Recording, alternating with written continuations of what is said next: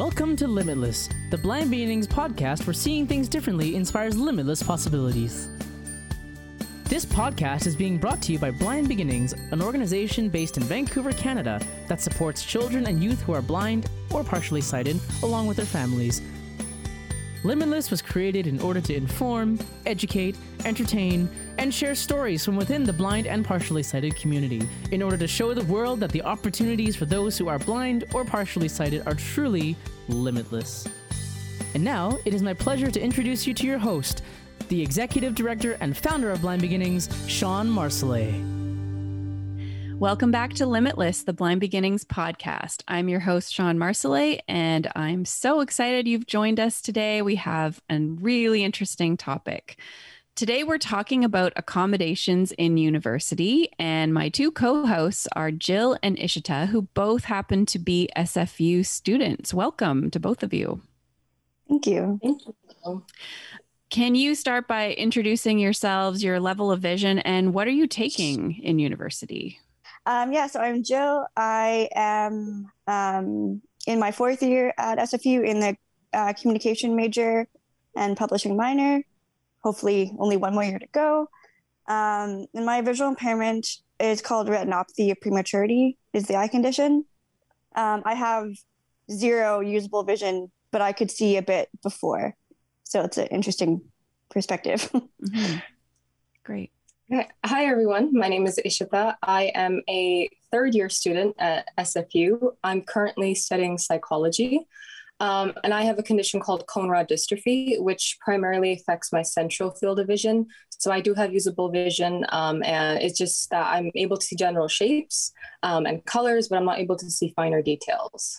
And you guys have invited our guest today, Megan, who's an access aide at SFU and coincidentally works with or has worked with both of you, which is super kind of crazy and great.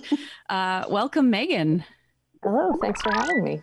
Yeah, I think we're definitely going to dive into how you got to be in that position and how you met both of these ladies. But before we go there, I think it's important for our listeners to know what kind of accommodations are available for a student that's blind or partially sighted. We'll talk specifically about SFU, but I think that generally those supports hopefully are available at most universities. But Jill, do you want to start us off? The main one, every student's situation is a bit different in what they need and what they get. So usually you'll meet with a caseworker within the disability center, or in our case, the Center for Accessible Learning, and they'll go over all of the accommodations with you, especially at the beginning of your first semester, and then you meet up with them to renew them and go over them every semester. So the main ones that I get being fully blind would be, I get an access aide, who's Megan. I get a note taker, which for each of my class, a student volunteers to share their notes with me, because I find it quite difficult to take notes myself. I get time and a half on all quizzes and exams. And I also get extra time on assignments, depending on the assignment and how much visual content is included. So those are my main ones, and they're all for every class, for every semester, whether that's an undergrad, continuing study program, a minor, even up into the master's programs. All those accommodations are covered for every program. So yeah, those are kind of my main ones that I get and I use for every class. So what about you, Ishita? Mine are pretty similar to Jill. I would say the gist is the same. I get note takers. I get extra amount on tests and quizzes. I do have access to an access aide. And we'll kind of get into this as well, but there are some differences for me and Jill. I would say one of the main was the assignments. I never had the either option to get an extension, or even if I'm really struggling, I've had issues with requesting for extra time and been denied and had to go through a long process of that. So the gist is the same, but there are some differences that we get for accommodations. So what is an access aide?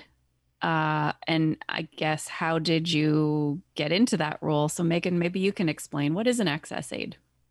To use non-politically correct, I am hired eyeballs, basically, if I can put it that way. I am there to facilitate the student understanding all of their visual elements to their class. And sometimes that's reading things or like transcribing PDF files. If they're really poor scans, I'll copy type them, or I'll make it into a text file so that the student can read it with the screen reader in Jill's case. And yeah, just kind of facilitating anything that is difficult for them to access. I will access it and give them the information, or, help them through it. And yeah. Are you in class with them? Not usually. So when I first started with Jill, it was to help her with a publishing class, like publishing design, visual design. And my friend was the instructor, and the Accessibility Center went to her and asked, do you know anybody who is computer skilled enough to help with this course, but not a designer, so that you don't imprint your own ideas on the student's work? Mm-hmm. And she asked me, and I was like, heck yes, sign me up. That sounds amazing.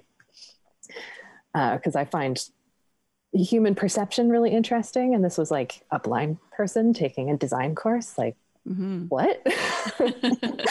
How? Cool. Let's figure this out.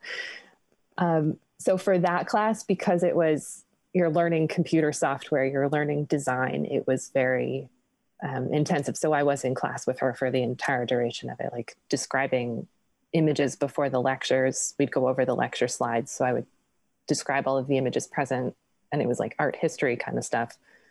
And then like sit through the lecture and describe things as necessary, and then do all the computer work in the class and all of the design projects and the tutorials and all of that. So for classes like that, I am in there somewhat, whether it's fully or just in the tutorial time, if that's necessary. But lately, with everything being remote and it mostly being like text-based things, we just connect over the phone and email and text and stuff. So it's not usually necessary for me to be in the class unless it's exceptional circumstances. Mm-hmm. Okay, so this was not a position you were already in. This was a friend of yours reached out to you to kind of hook you in. Yeah. I used to work in the film industry in music post-production. And I've gone back to it, but at that time when I got into this, I was sort of on a hiatus, just taking a break and reconnecting and finding different things and different interesting things to get into. And this was certainly one of them. But because of my work in the film industry, I have a really strange skill set to be able to convey complicated information in different ways. Like I teach music as well. So I'm used to explaining strange concepts and kind of getting into the way my student would think, like the way they understand the world, understanding how they understand it, and then conveying information into their way of understanding. So it's going into a visual sense where it's someone who can't see, and then taking the visual and understanding their framework. Okay, what's your normal? What's your world? How do you understand the world? And how can I convey this visual information into a way that you can understand it within your own framework of thinking? So I have that skill set. So it just kind of like seamlessly blended into, instead of working with sound things, just working with visual things and non-visual ways of understanding the world. And it was just kind of an interesting fit. So what was that like for you, Jill? I mean, publishing sounds very visual. That must have been like, I'm imagining your first day of class when they're talking through all the things you need to do. Were you panicking? Because it was such it was a like graphic design course, I kind of knew what I got myself into. I mainly took it because I like going into publishing and eventually into that industry. I thought it was really important for me to learn every aspect of it, from like business, marketing, and design, even though I was fully blind, which kind of threw everybody for a loop because you don't expect a blind person to take a course like that. So like the Disability Center was really confused, and the prof didn't know how to like approach it. But we all knew that I would need a set of eyeballs to help me figure out this course. And actually at the beginning of that semester, nobody was really like, because usually like typically access aides are other students who have already taken the course, who see like the disability center sends out an email to the I guess the student body more or less, and a student who's already taken the course will sign up and be the access aide. That's kind of the original intent of the access aide, but nobody was signing up to assist me with this course, and we were all kind of panicking. We needed someone to help, and I was really interested, and I wanted to learn how you design a book and everything that goes into that, like visual or not. And then the prof was kind of like, she was trying to figure out how much I could see and what I understood. And from seeing before, I do understand, like I pick up on descriptions quite easily for the most part. So that's why I also knew this course was most likely going to be possible, because I understood descriptions quite well. So like I explained all of that to her, and then I guess she went to Megan, and it all kind of worked out really well. But there's no way that I would have been able to do that course without Megan's help, because we went from like just art history and what all the different, like those periods of art, the different components to that. And they're obviously very visual. So we went from that to designing, I think it was like a typography poster. So like I had to get Megan to describe different types of font to me, different text, like, and there's so many different types that like I didn't know the difference. So we had to make them tactile through the disability center, and then she would explain which one's which and how they're different, just following along with the visual part, and I'd have my hands on the tactile part. Interesting. Yeah. So we went from making that poster with just typography to, I think we made a brochure. I think it was. Yeah. And it was like a 3-fold brochure. So like me trying to understand how you, on the computer with a design software, you make, like there's a layout of the 3 different folds, and then you print it off and fold it. Like, how does that work on the computer? So Megan, like we found a lot of really unique tactile ways to make this course work, from the disability center printing off like a tactile fonts, so I could feel them that way. They just had to make them big enough so I could see the different like parts to it. And then for the brochure, I honestly think Megan just grabbed a sheet of paper and folded it like a brochure, and I would with my finger just draw, like just kind of air draw on the piece of paper what I wanted to be where, whether it's a text or an image or whatever. And that was how we did that one. That one was fairly straightforward, but when it came to we had to design our own little mini book, and obviously that includes like the front and back covers and all like the illustrations and like layouts of the pages inside the book. And then we also had to bind to the book ourselves, which is very interesting. So for that one, I remember for one part, we had like a flat Lego board and Lego pieces, and we had different size like Lego blocks. And I would just put, like, this is the main page, and I want an image here and text here and text here. And I want the text to kind of wrap around the image or whatever it was. And interestingly enough, Megan got my descriptions pretty quickly. So that kind of worked out well. And then I even she even sewed was it a sewing machine? You sewed part of a border or something to show me what it looked like more. Yeah. So for the poster, for the first draft printing of it, so I had it printed out on thick paper, and obviously there's, fine tuning things that you do once you see it physical printed. Like for a visual person, you can look at it and go, oh, it needs to move a little bit, and, shuffle things around on the page a little bit. But without being able to see it, it's like, how do you understand where things are falling on the page? So I just took this heavy sheet of paper with a printout in my sewing machine, and I just stitched around the edges. We had a line drawing on it. So I stitched around the edges of that, and I stitched around the text elements so that she could feel like, here's a block of text, here's a heading, here's this. So it had different tactile textures, so she could get the gist of how big it is, where things are placed, what they are. And then be able to like, oh, this maybe needs to move a little bit, or that needs to move, or this needs to be a different size. And we figured it out that way. So it was just a very, just a tactile draft, basically, which seemed perfectly logical to me as a thing. And surprised a lot of people are like, oh, that's really clever. Because tactile, like even me, like I would never think of sewing lines onto a piece of paper to make it tactile. Like that was all you're doing. And I had like no idea. Like I didn't even think of it. And it was such a cool like tactile form for me. I was so excited about that one. That's awesome. That was the really cool thing for like with you, is that like from my understanding, you had never worked with a blind person before. No. But you described things instantly without me even having to ask you, which was first of all amazing. And like you kind of just caught on to how I worked right away. But like you would just start describing stuff and making things tactile without me even really having to ask, which was a huge help for me, especially with that course, right? So how did you do in the course, Jill? Like overall? I think I got either a high B or a low A somewhere in there. That's pretty awesome. Yeah. It's a visual, predominantly visual course. That's awesome. We were all quite like, we honestly had no idea going into this how it was going to work, what we were going to do, if I could even stay in the course, because every course does have a deadline period to drop the course.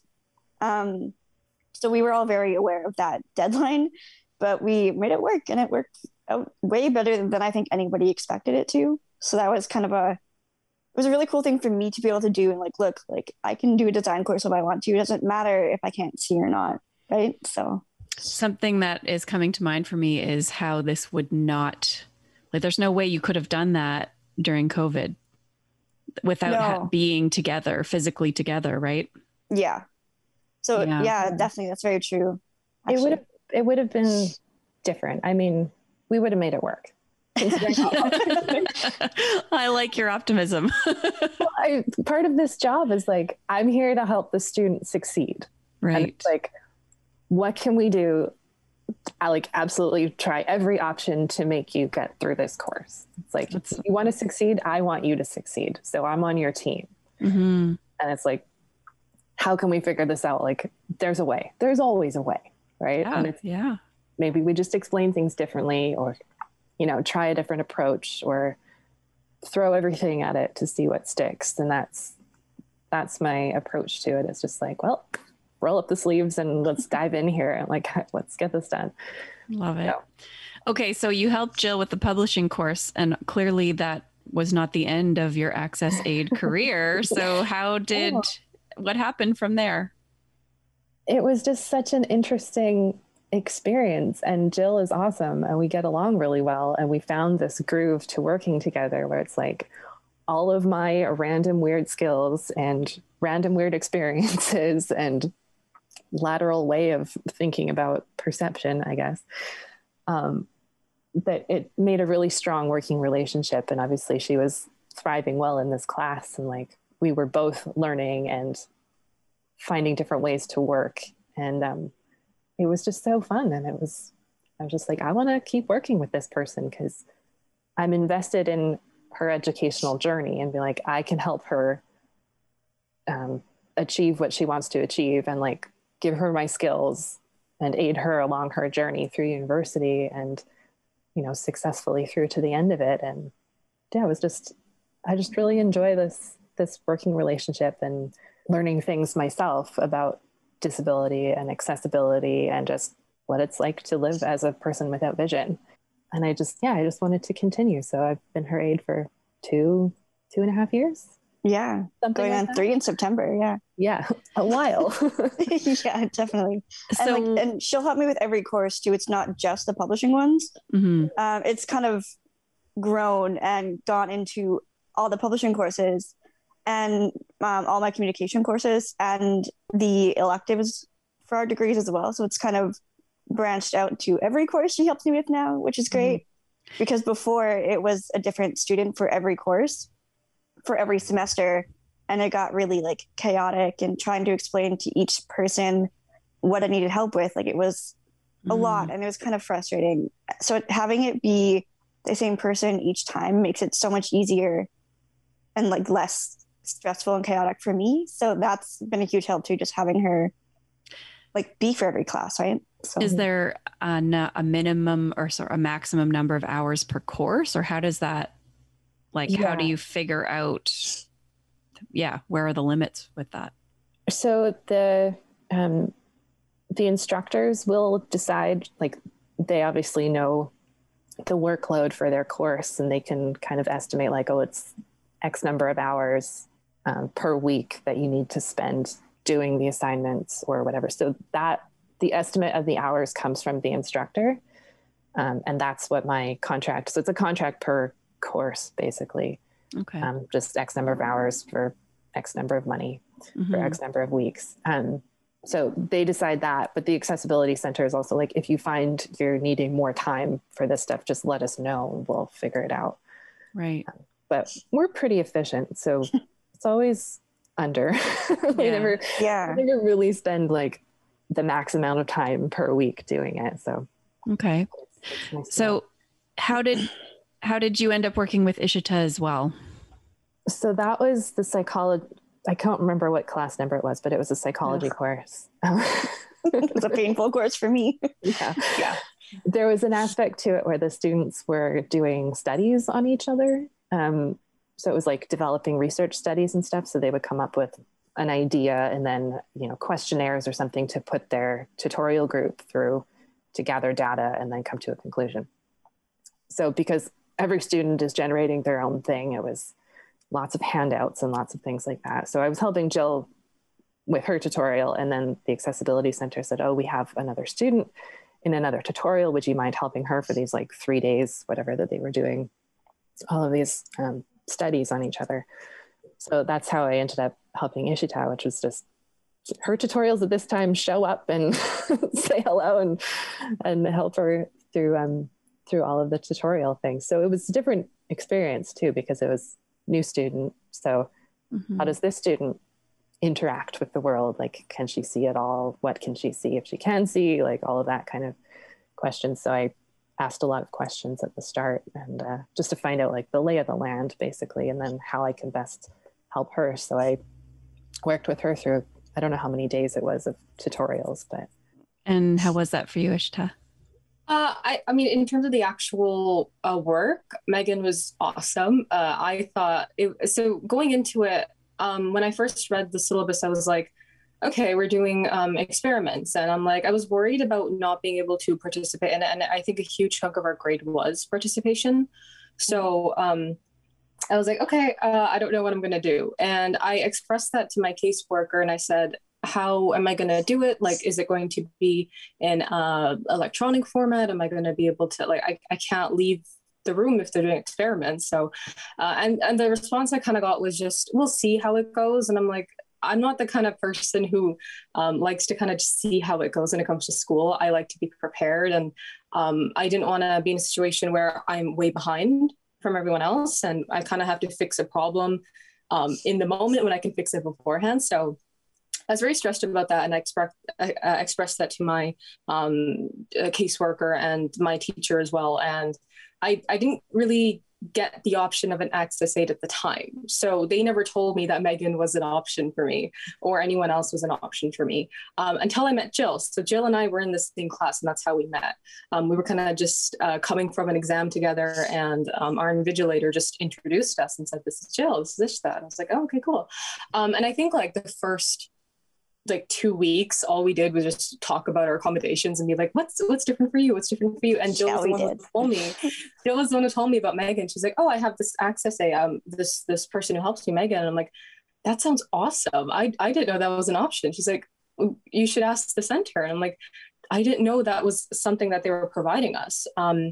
Like, I knew that there were note takers. I knew that we were getting extra time on tests and everything, but I didn't know that she was an option. So it wasn't until I asked them and I said, is this an option that I can have? And they're like, oh yeah. And I'm like, okay, but why wasn't it told to me beforehand? Because when I asked them and I said I was concerned about it, and they knew that I wasn't able to read print because that was like a part of my accommodations, getting stuff electronically because I can't read print on paper.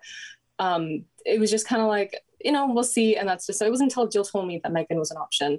that I got her. So that was a little frustrating on my end because I have to, and we notice this for a lot of our accommodations. I tend to have to ask for my accommodations, or I learned from it through Jill. Jill tells me, oh, this is an option. Give it a try. And I'm like, I didn't know this was an option. I'll give it a try if I know it's there.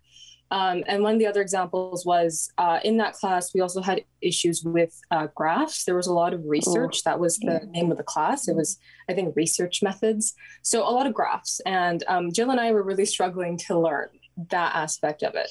I was able to see like the general outline of the graph, but I wasn't able to see the numbers, like the actual stuff you need to see.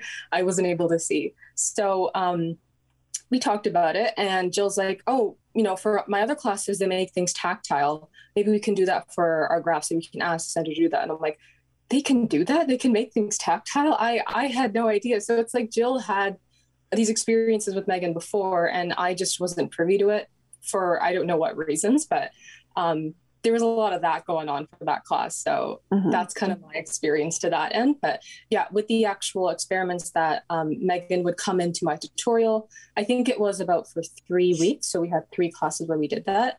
And it was generally surveys. That was what a majority of students did.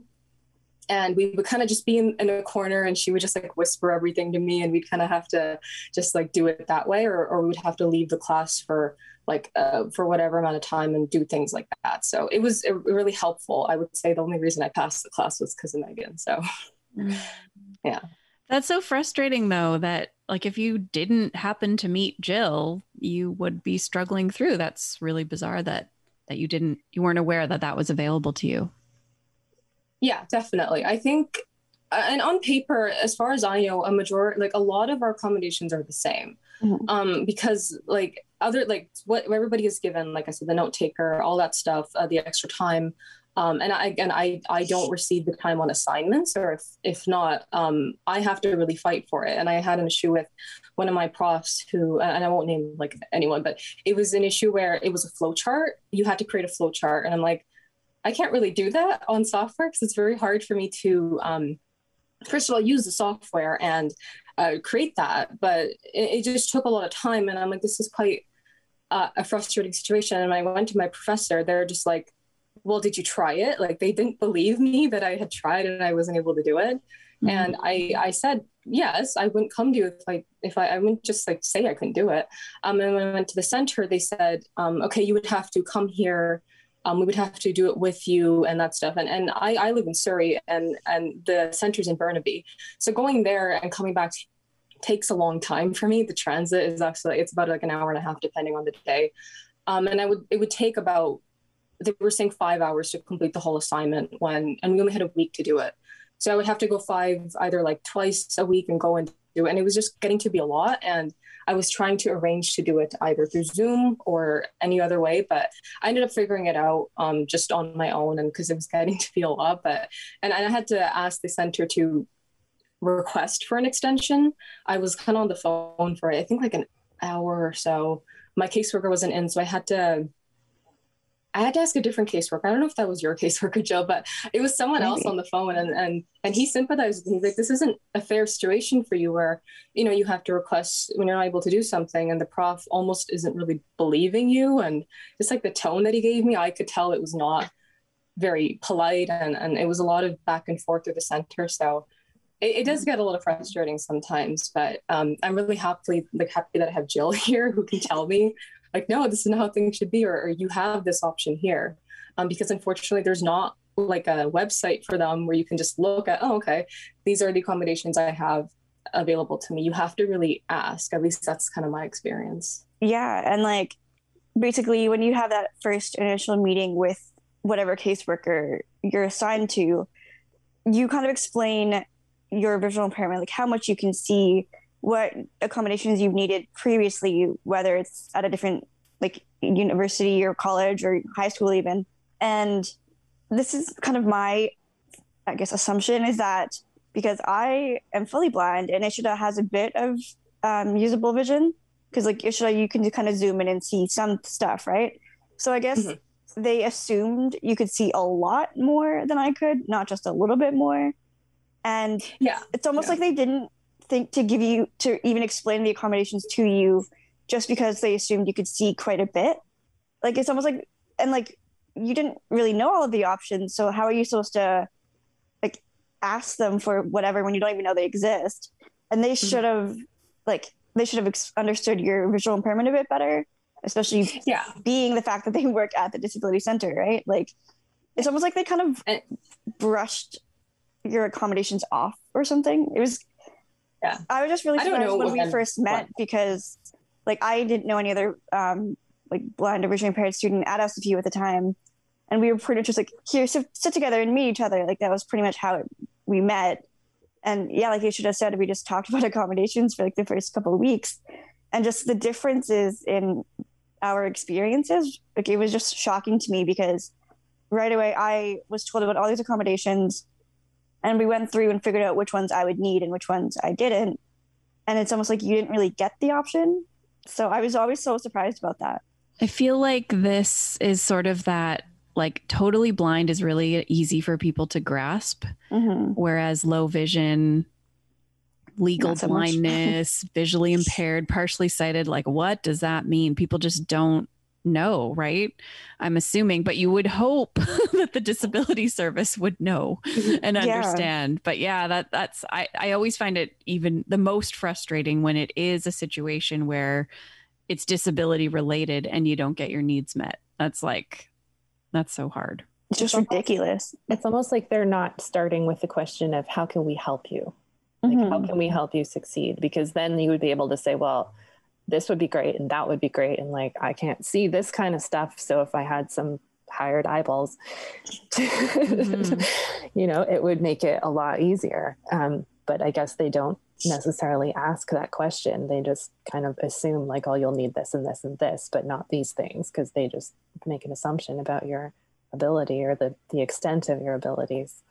And it's like, how are you supposed to go and ask for what you need when they've never told you or explained it to you or even like briefly mentioned it was an option, right? So I can only imagine how frustrating that would have been, because I kind of got a little bit lucky in that sense, I guess, but I don't know. It doesn't seem fair, and it's wrong that you didn't get the same like accommodations or even were told about them. It doesn't seem fair to me. I think this is where like self-advocacy comes into play a lot for me, at least. I've learned and thankfully you don't switch caseworkers. Your caseworker is the same throughout at least in my experience, has been the same throughout the 3 years I've been there. And like Jill said, each semester you go through accommodation lists and you kind of change what's going on and what's not. So it's kind of hard to actually know even in the first week, because that's kind of when the accommodation meetings happen for me. And I think it happens for you too, Jill, where it's like the first week contact you and they're like, okay, what do you need? It's like, well, I don't even know what's in the course yet.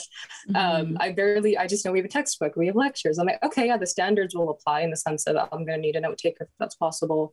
I'm going to need lecture slides provided to me if that can be done, and it's kind of different during COVID, but especially with this course, it was like presented, we're going to do experiments. And I'm like, you know, everybody's not going to do the same thing. And it's probably going to be very different. And I kind of thought that beforehand, but definitely. And now I've gotten to the point where I'm like, okay, if I need access aid, because I've heard that this class has graphs, can that be provided to me? They'd be like, yeah, you know, if you need it, let us know. Issue, like I also had a really bad experience with the statistics class, which was all graphs. And unfortunately the center wasn't able to do much for that one, because the amount of work that was given for that was just very difficult, and I wasn't understanding the concept. So I needed a tutor as well as an access aid, but getting the tutor took so long, and then COVID hit and then we went online. So that was a really weird experience for me, but I had to keep telling the professor saying, you know, I'm struggling. I need help. What help is provided to me? What can I do? What can you do for me? What can the center do for me? And it was like a whole, I had to manage this conversation between the center, between the professor, and between myself. And it got to be a lot. And it's not something that I think when you go into university, you expect having to do. They tell you about the coursework. They tell you about, oh, you know, be punctual, and you're going to have a lot of coursework and have a lot of different professors, but they don't tell you, especially, you know, with the vision impairment, you're going to have to deal with a lot of this stuff. So it was like an awakening, but what's the difference with that too? Like, if I am having an issue with the class, my caseworker will connect with the prof themselves and keep me informed, but they're the one kind of heading the plan to figure out how to make it work. But Ishita, you had to kind of do all that yourself. So it's just the way they approach your situation versus mine is so different. And it's honestly, it's just weird. And like, it shouldn't be that way. Right. Like, we both have visual impairments. We both have the same accommodations. Like, yeah, they're different programs, but that doesn't matter. We should equally be getting the same amount of help from the center, no matter what the problem is. And it's so weird to see that, how different that is. What advice would you give to maybe, visually impaired youth who are in high school who are going to be moving on to university? Like, is there any way you could have been prepared for the advocating that you would need to do to get the support you need? I think, because I know what, for me in high school, I didn't know I didn't know even what textbook what format my textbook would be in. Our vision teachers kind of take care of all of that. So going into college and then into university, I had no idea what accommodations I even needed. I had no idea how to make any of this work. So I was completely lost for accommodations until they explained them to me. So I think if you're transferring from high school to university or college, knowing your accommodations and knowing exactly what you're going to need is going to be huge. And also just making sure you get it. And like Ishita said, doing that self-advocacy and fighting for it, because there's just so many situations in university where like the disability center can kind of plan and try and figure out as much of it for you as they can. But there's always going to be issues that no one kind of foresees. Like, I constantly struggle with not getting my readings on time. And the amount of times I've got into the disability center and put up a fight about it, like, is constant, like every semester. So just being aware of your accommodations and fighting for them, no matter what, I think are the two main things I could take away from this to give to other people. Yeah, I'd agree on Jill with that. Knowing your accommodations when you go in is a very helpful tool. In my high school experience, my vision teacher didn't actually order stuff for me unless I wasn't able to. She really wanted me to be independent. And I know it's very different for different people. But for me, that's kind of the experience I had. So going into university, I did have a little bit of that skill with me. But it was still difficult. So I would say definitely know your accommodations. What I also did was I went to open houses of different universities and asked them before, what are their accommodations in their university? So a few other ones that I went to, like local universities in my area, I called them or I went to their actual building and I said, okay, what would you provide a student with a visual impairment? What are your general accommodations? What are things that I can expect if I come here? And that also helped me choose a university a little bit. I think that was a part of my decision because that's going to be a huge part of your university experience if you're visually impaired or blind. So doing that I think would also be a very nice thing to do. And yeah, going in, don't be afraid to ask and don't be afraid to, I would say, bother them if they don't give you what you need. So send emails, call them and be like, hey, I need this. Or I would say now ask them to lay out all of your options. Be like, okay, if these are the general options, what else in case I need extra help? What is available to me? Mm-hmm. That's kind of the step I would say. If I could go back, that's what I would change. I'm curious how COVID has impacted all of this. So just university in general, but especially when you do need some additional help, how does that work? I know for me, I think our disability center at SFU has, 4 or 5, maybe even now 6 caseworkers, and every student's assigned to a different one, depending on that caseworker's workload, I guess, technically. Mm-hmm. Mine's been honestly amazing. And I was kind of surprised because I assumed with COVID and everything being online that they wouldn't get back to me right away. There'd be a lot of issues with contacting them and getting a phone call set up even. But they almost checked in more now than they did when I was in person, because they'll email me, or at the beginning of the semester when you set up your accommodations renewal is what they call it, you'll get an email from their front desk person or people, and they'll kind of set up a time for the caseworker to meet with you, whether it's through a phone call or Zoom, whatever. And like you'll spend, at least in my case, like we spend up to like an hour going over what it's going to look like because of COVID, how things are going to be different. And if I have any issues, any questions, I will email my caseworker right away. And within later that day, if not the next morning, like he'll get back to me as quickly as he can. One, because I might have been a little pushy before, so he knows to answer me sooner. But I also just like, he knows the struggles, and he knows that a lot of the SFU websites aren't very accessible, or like they don't really work that well with screen readers sometimes. And he knows that's been a big issue, especially for me, because I'm not very tech savvy. So like he's very aware of the issues that I've had, and he knows with COVID that was possibly going to be even greater. So he's been really good about getting back to me. And same with their transcribers, I think is what they're called, where they transcribe them, like the reading materials if needed, and PowerPoint slides. I've honestly had a very good experience with COVID so far with the Disability Center. And ironically, our school's website, at least for me, is not compatible with like through a web browser, but through their app, it's very accessible. Just super ironic and weird to me, but there's a lot of ways like we've kind of figured it out to make it work for COVID. And also Megan's also been a huge help with that as well. So, because anything that I can't figure out with the online stuff, Megan's like a text away pretty much. So yeah, I'm curious how the Access Aid relationship is working remotely.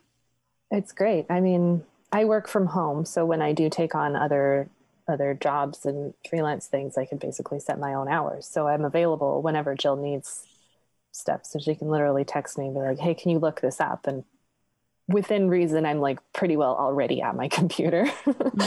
So I can just be like, yep, I'm on it, and just like jump on it. So it's just like being on call, or if we need to do research or something, we just set up a time. She's just like, hey, are you free at this time? And I'll be like, yep, that works for me. Or like, oh, can we make it a bit later or whatever? Yeah, it's been fine. We work really well, like over the phone and over email and text and stuff. So it hasn't really changed it. I mean, yeah. Since you can't do the tactile description, are you finding that you need to be more verbally descriptive? Yeah. I mean, there isn't, with the classes that she's in right now and has been in the like last semester, there isn't the need for tactile things. So it is just easy. Sometimes it's challenging to describe things verbally. If it's charts and stuff, you have to kind of reconceptualize information.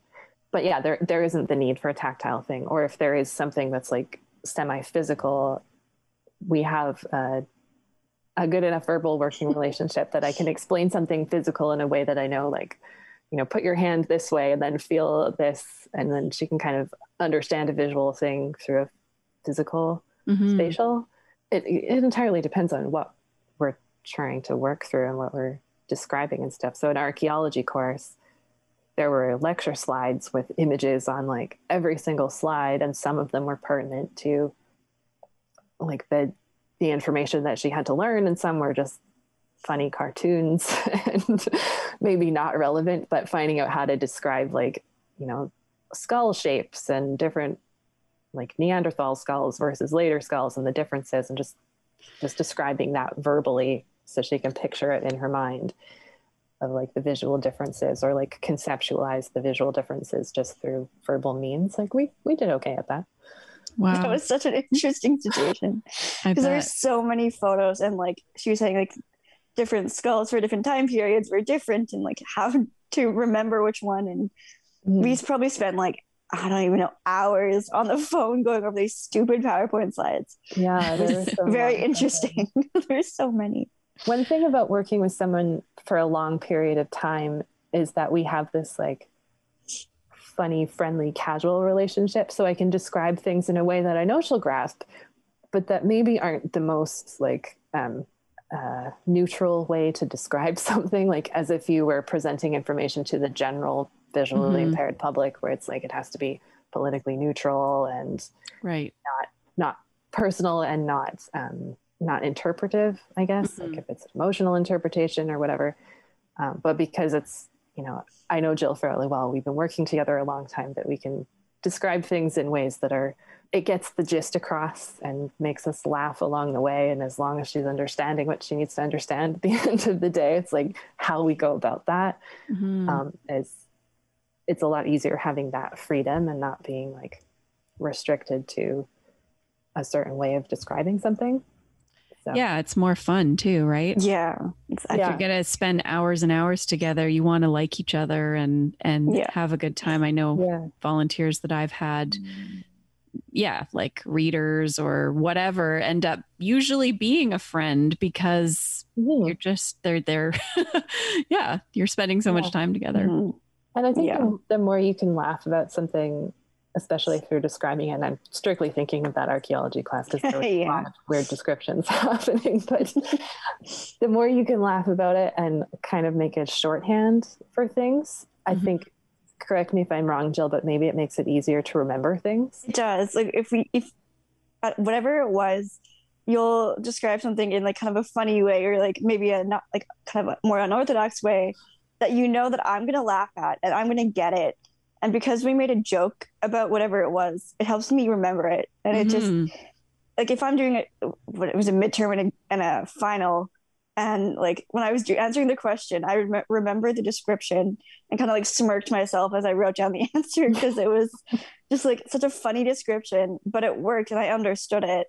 That it makes it more fun, but it makes it more memorable just because it was some funny little thing we came up with. That's great. I feel that sounds pretty ideal. You just text or message when you have a question and bing, Megan's your personal education assistant that. And it works because like I kind of know her schedule and she knows mine from like for my semester, because every semester your schedule is a bit different too, right? Just knowing like how well like we work together and the different, like, there's been a lot of different courses with a lot of different components to it that she's helped me with. Like there's another course where I had to make my own ad, so we went and Megan took photos for me and I told her what I wanted them to look like, and like there's just been so many different components, just so many different courses she's helped me with, but there's no way that I would have been where I'm at in school right now if it wasn't for her, because she helps me with research, because the SFU online library is not very compatible with screen readers, and neither is submitting assignments to Canvas, so she'll help me with that. Like there're just so many little annoying details that aren't compatible with screen readers that Megan just instantly like, okay, I got it. And she'll just go and help me with it. And there's no way that I would be where I'm at without her. So she's been a huge help with school. It's also like having had the experience of watching and listening to you use your screen reader, then I'm understanding how it interfaces, like what I'm sending you, how you're, interacting with it, I guess.